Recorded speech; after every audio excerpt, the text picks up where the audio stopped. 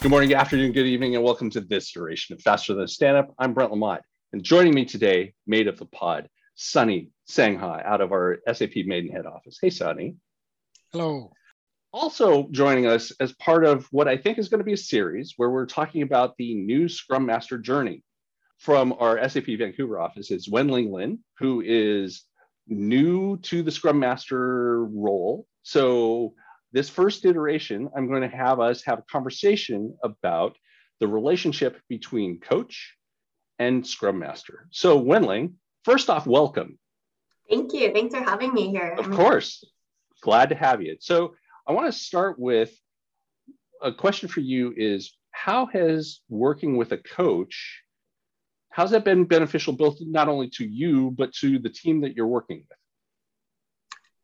So I think for me, having a coach has honestly been phenomenal. So I'm new to the whole Scrum framework, the Scrum Master role itself. And I think when you're working with experts across all different categories, we have process improvement, project management, agile coaches, DevOps, and learning. I think honestly it can be very daunting coming into the role itself.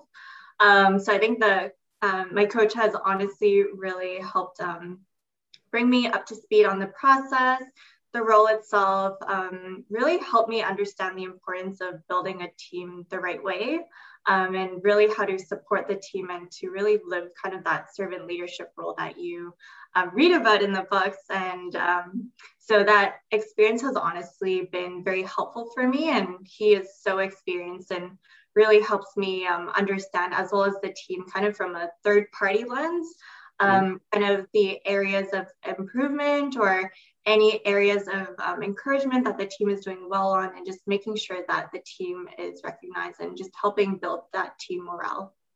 Right on. So Sunny, talk about it from the coaching side. How's that been working for you? So I'd kick off, and I'm not just saying this because Wenling's on the call, but I think she's been natural in terms of approaching the Scrum Master role.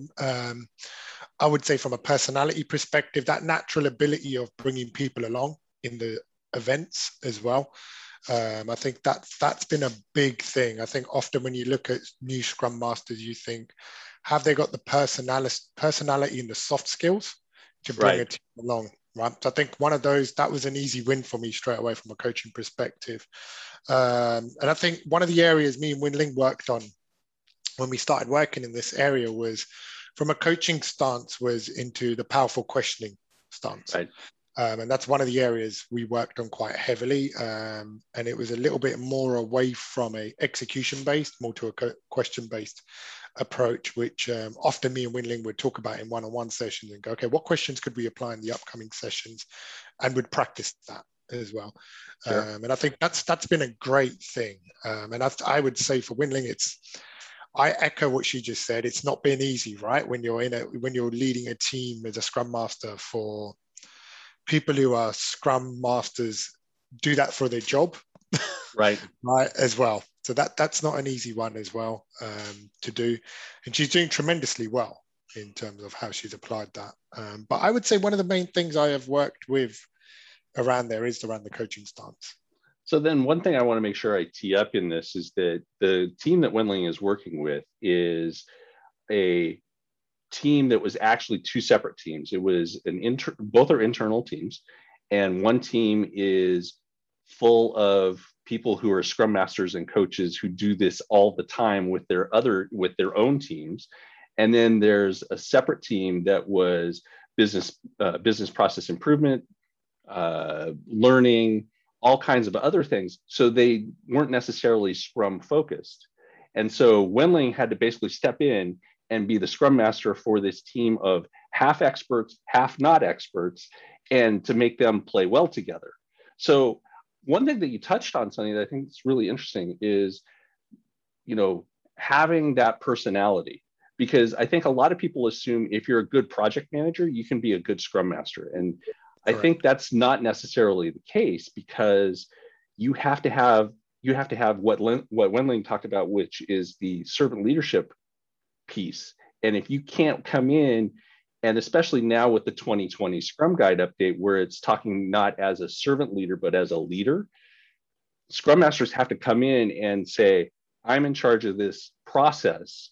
You guys have to work with me in this. And so I think it's really interesting to talk about, Wen-Ling, for you, how was it working with people who do it every day, who live all the live the values of Scrum and agility? How did you find working with that to try to keep them in line?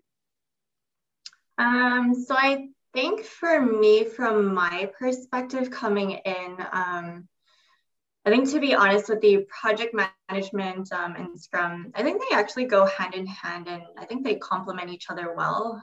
The way I kind of approach kind of both ends, whether I'm putting my PM hat or my Scrum Master hat, is kind of how do I best tailor, I guess, kind of my approach so that it works best to meet the needs of kind of the project, the people, and the organization. I think of, project management, yes, there is a lot of planning up front, a lot of processes to follow. And on the other hand, Scrum, it's a really good framework for embracing change. And so I think one definitely isn't better than the other, but it's just more so how do you kind of combine the two separate, there's like different tools and techniques kind of from different approaches and different roles, but how do you kind of all tailor it together to make it fit best for your team? So I think that was kind of the biggest eye-opener for me, in working with different experts in the room and people with different proficiencies, whether in project management, lean, or agile as well. Sunny, when it comes to having someone who is relatively new as a coach, working, or new as a Scrum Master, working with people who do this every day, who have agile experience, who are supposed to be professionals, very technical in their field, how do you help coach a Scrum Master into working with that group of individuals? Yeah, and that was one of the things that me and Wen-Ling spoke about when we started first as well, because I think that was something in the back of both our minds. It's just one of those elements that existed inside the team. And I think where we went down that path was, let's do the processes in the way they should be done, right? In order with the folks on the team who do this job day in, day out, could relate to that as well. And that they could chip in as well, right? In terms of any suggestions that they had as well. So I think one of the key things to do there with whenever we have Scrum experts as well is just probably, I would say, probably like similar to the Shuhari, right? As well, in the Scrum Master world as well, when you're working as a Scrum Master as well, is if I'm new to it, let me do things how they should be done to start with.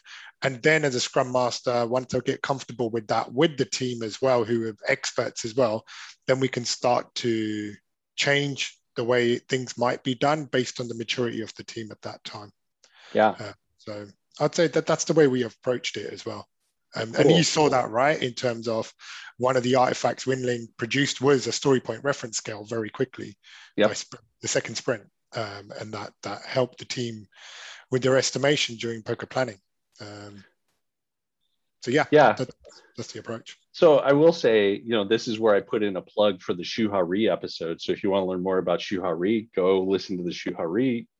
Yeah. So Wen-Ling, let's talk through, that split between two different teams. So you had one team that's chugging right along, and they're probably 5-6 sprints in, and then you bring in another group that has no basis for understanding what this team has done. How'd you find that to be? Because I think that's a thing that a lot of Scrum Masters don't necessarily walk into, right? It's not something that they do early on in their agile journey, is merging of teams. So, talk me through that. So I guess when you're building a team together, kind of, as you said, one has already kind of gone through a couple of sprints and another group is just joining in. I think it's important to look at the team as a whole. I think every team kind of goes through that whole, that forming, storming, norming phase. Yeah. So as a team, what we've done is we've had a team liftoff. And basically from a liftoff perspective, we are just starting and forming together as a new team. So we kind of talked about understanding the team's needs, what our values are, developing new working agreements, and trying to better understand the different working styles and how we can kind of build our relationships and trust with one another. I think really just bringing everyone so that we're kind of on the same page to the best that we can. That was kind of the approach that we've taken, just to align and kind of reset as a one individual team together. So how do you think that worked out where you had one team who had just recently formed? So they had gone through all of that process, right? Where they've done a team liftoff, they've done their working agreement. They're only a couple sprints in and they have to do it all over again, right? So how did that work out for you, right? Because that is something I think that a lot of new Scrum Masters, they basically inherit a team, right? So the team has come in, they've already had their working agreement. They've already done their liftoff. They've already done all of the baseline work. They're basically just bringing the Scrum Master up to speed. Whereas with this, you had to do the liftoff. You had to do all the foundation work yourself. And then you had to go and say, okay, we got all of that. Now we have to do it all over again. So how was that? Let's have you think about that. Sunny, I want to ask, do you think that was advantageous for her? Or do you think that was a little bit of a challenge? The liftoff? Yeah, doing it twice.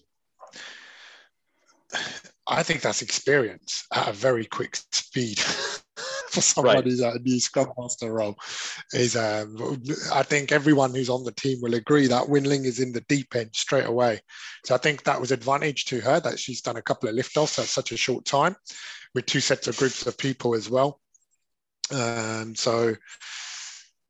Yeah, I think that's an advantage. I think one other thing I wanted to mention, which Winling has done as well, and this shout out to Jesse Marchand on this one, who's our Agile DevOps lead. We also, when the teams joined together, was after a couple of sprints, we introduced the Westrum Culture Survey. Because they were coming from two different team backgrounds, two different skill sets, three, even potentially four, I think, skill sets. Where it was important to understand what the culture of the team was, and it was important to get a baseline of the Westrum culture at that point. And so that was a good way of actually using a tool that we have right now to assess culture. And then I'm sure we'll do many more. And I think we've agreed, Winling, right? Every quarter we'll do them as well. Definitely, just to kind of tee up kind of the progress that we've made together as a team. Yeah. So I'm going to actually hold Winling from answering the question about merging of the two teams and building on that foundation until the next iteration, because we're getting close to time. So until the next iteration, I'm Brent. I'm Sunny. Winling. Until the next iteration, you can give us a rating at your podcast provider. Reach out to us on mail at info@fasterthanstandup.com, or you can find us on Twitter at FasterStandup. Thanks for listening. And that was Faster Than Stand-Up.